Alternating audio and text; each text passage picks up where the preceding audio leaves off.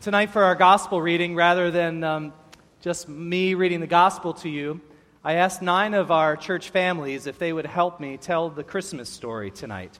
And so I asked them to film themselves, their kids, and to record different parts of the gospel reading from Luke 2, which we put together into this video. 1, 2, 3. Ready, set, go. Ready?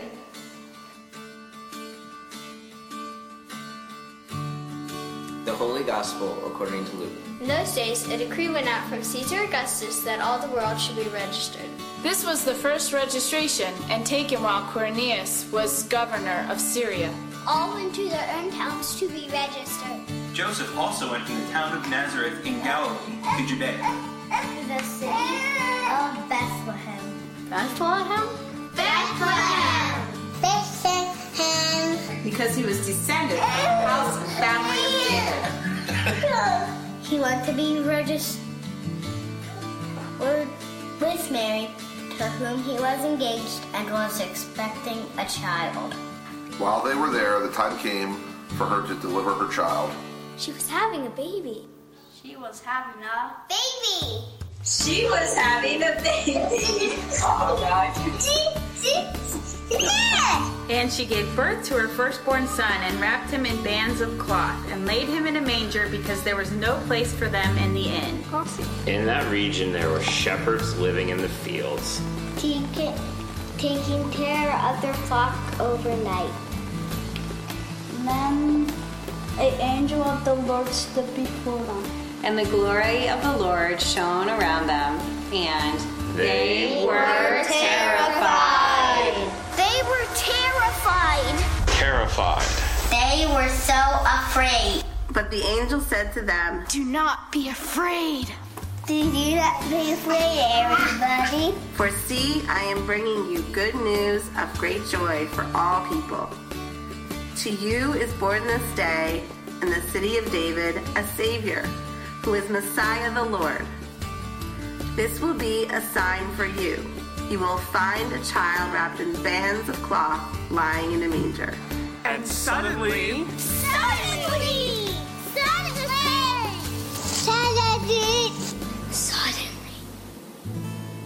there was with the angel a multitude of the heavenly hosts, praising God and saying, Glory to God in the highest heaven. Glory to God in the highest heaven. Glory to God in the highest. Peace on earth. Glory to God in the highest heaven, and on earth peace among those whom he favors. When the angels had left them and gone into heaven, the shepherds said to one another, Let us go now to Bethlehem and see this thing that has taken place, which the Lord has made known to us. They went with haste and found Mary and Joseph and the child lying in the manger. When they saw this, they made known what had been told them about this child. And all who heard it were amazed at what the shepherds told them. But Mary treasured all these words and pondered them in her heart. She held them in her heart. She held them in her heart. The shepherds returned, glorifying and praising God for all they had heard and seen as it had been told to them. The Gospel of the Lord. Merry Christmas! Merry Christmas! Merry Christmas! Merry Christmas! Happy holiday! Merry Christmas! Merry Christmas! Santa's coming! Merry Christmas! That was good. Okay, is that it?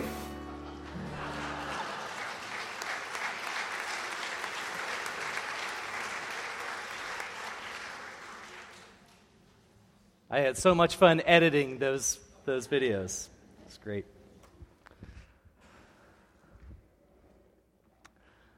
Well, grace and peace to you from our Lord Jesus Christ. Amen. Christmas Eve. Christmas Eve. Tonight we pause once again to marvel together at this thing that happened in Bethlehem some 2,000 years ago. A night that changed the world. A night that changed our lives. A night of wonder and hope and mystery and joy. We know this night is special. That is why we have come. To hear the Christmas story again, to sing the songs, to feel the goosebumps as we sing Silent Night by candlelight, to reclaim, if only momentarily, the innocence of our childhood, the optimism and hopefulness of what may seem like easier or better times, to remember the meaning of life, and to hold on to the belief, some of us strongly and some of us more tenuously, that there is a God that loves us completely, unconditionally, and fiercely, so much so that God would give us the thing that he loved the most, his Son, born to us this night. And we come to reimagine what the world and we ourselves would be if this were true. Later tonight, trees will be lit, stockings will be hung, and presents will appear under the tree. And tomorrow, our weeks of planning and preparation will be unraveled in seemingly a matter of minutes, as waves of wrapping paper cover the floor and empty plates are stacked in the dishwasher. But for now, it's quiet and it's still. For now, the joy of Christmas Day still lies ahead of us. The mysteries of what this year's Christmas will bring have not yet been revealed. And the gifts of this Christmas, both physical and spiritual, await us. And even though not a single present has been pulled out from under our tree, I already know what my favorite gift will be this Christmas. It's a lawn sign. A very different kind of lawn sign that we've been accustomed to seeing this year. A sign that some old friends, some good friends sent to us. A simple homespun sign with a multicolored heart and just 2 words: love harder. They probably didn't intend it as a Christmas gift. In fact, I know that they didn't. But for me, that is what it has become. And it seemed the perfect addition to all of our Christmas decorations of lights and trees and candles and snowmen and nativity sets. They sent it because, it's been a tough year, a tumultuous year, a trying year, an exhausting and bruising and challenging year. And this sign, this gift, exhorts us to respond to it not with cynicism or self-pity or despair, but as it says, to respond to the world and its challenges and problems by loving it harder, by giving more and not less of ourselves, by knowing our neighbors better and loving them more. This sign is a reminder to us as we leave our house and as we enter back in, that our job, our mission, our call is to love our family and our neighbors and our country and our world harder than we ever have before. As Burt Bacharach once sang, what the world needs now is love, sweet love. It's the only thing that there's just too little of. And this year, our family intends to do our part to change that. And this seems to me to fit perfectly with the story of Christmas. And it all starts with God. Up until this fateful night, some 2,000 years ago, the story of Scripture, the story of God and God's people, followed a particular pattern. God would make the rules, and then the people would break them. God would send the prophets to bring people back around and remind them of the consequences if they didn't follow through and comply with God's law. The people did a little better, but then again they disobeyed, and judgment and punishment ensued. Apply, rinse, repeat for several thousand years. Now, if you know anything about kids, that pattern may sound familiar to you. Parents create the rules, kids break them. Parents warn, kids keep breaking them. Consequences ensue. But if you know anything about kids, you also know that in the long run, that pattern is simply untenable. It breaks down and leaves everyone feeling bad. Rather, what I have learned from my kids is that it's often much more effective to sit down and to talk or do something fun and then come back around to it. And sometimes you just have to declare a general amnesty and forgiveness for everything and have more compassion and understanding for what they are going through. and to remember that an 8 or a 10 or a 13-year-old can only manage so much, that parents can only manage just so much. And this is the lesson that God finally learns as the parent of God's people.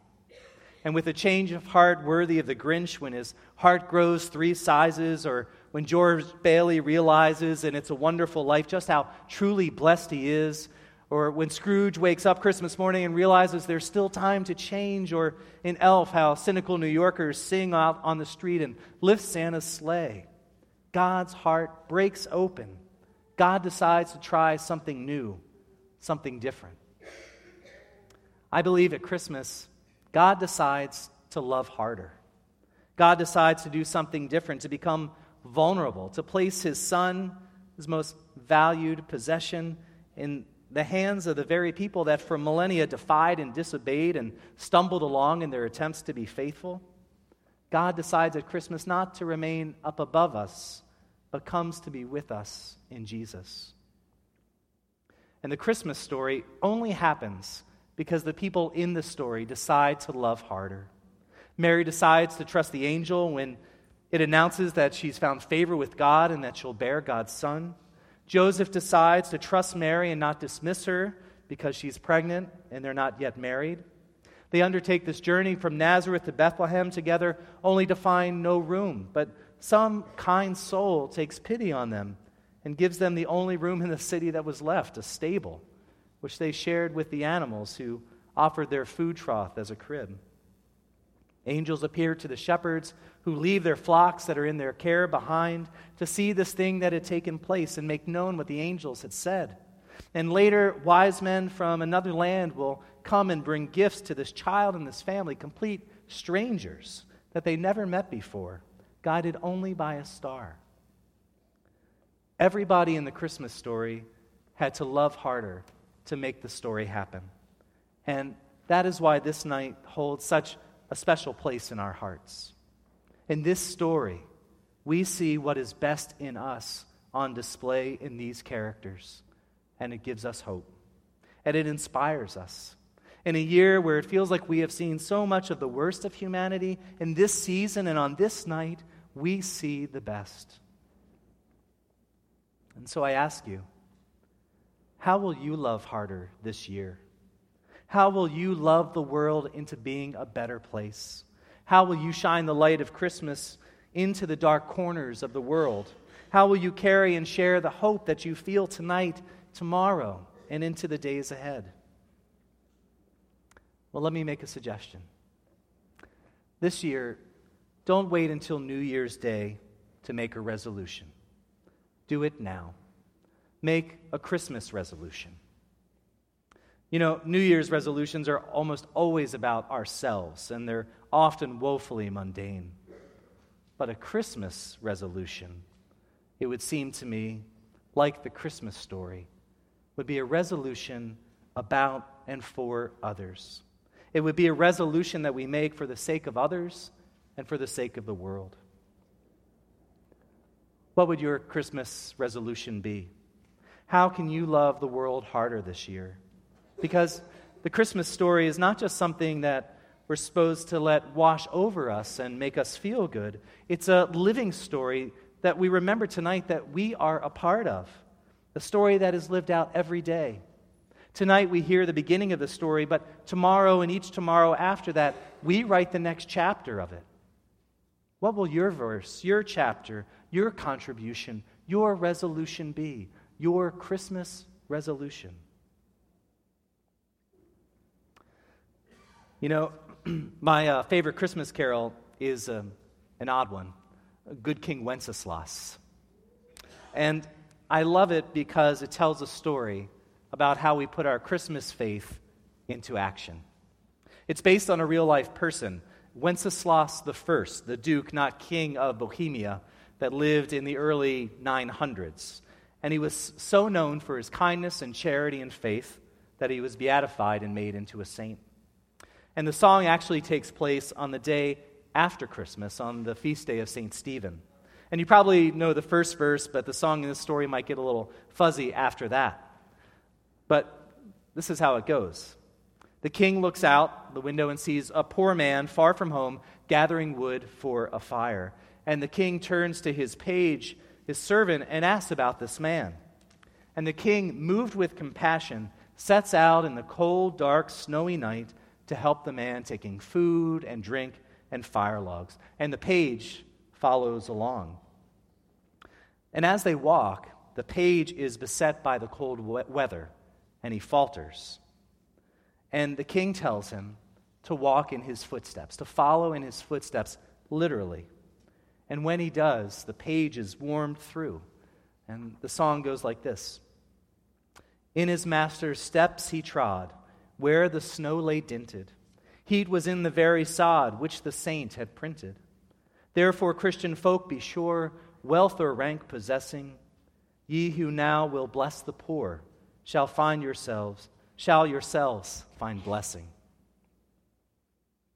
May we tonight and tomorrow and the next day tread in the footsteps of Mary and Joseph and the shepherds and the wise men. May we walk in the footsteps of Jesus. And as we do, may we, like the page in the song, find our hearts warmed, our spirits strengthened for the work that lies before us, the work of loving the world, loving it harder, loving it better, loving it deeper than we ever have before. Amen.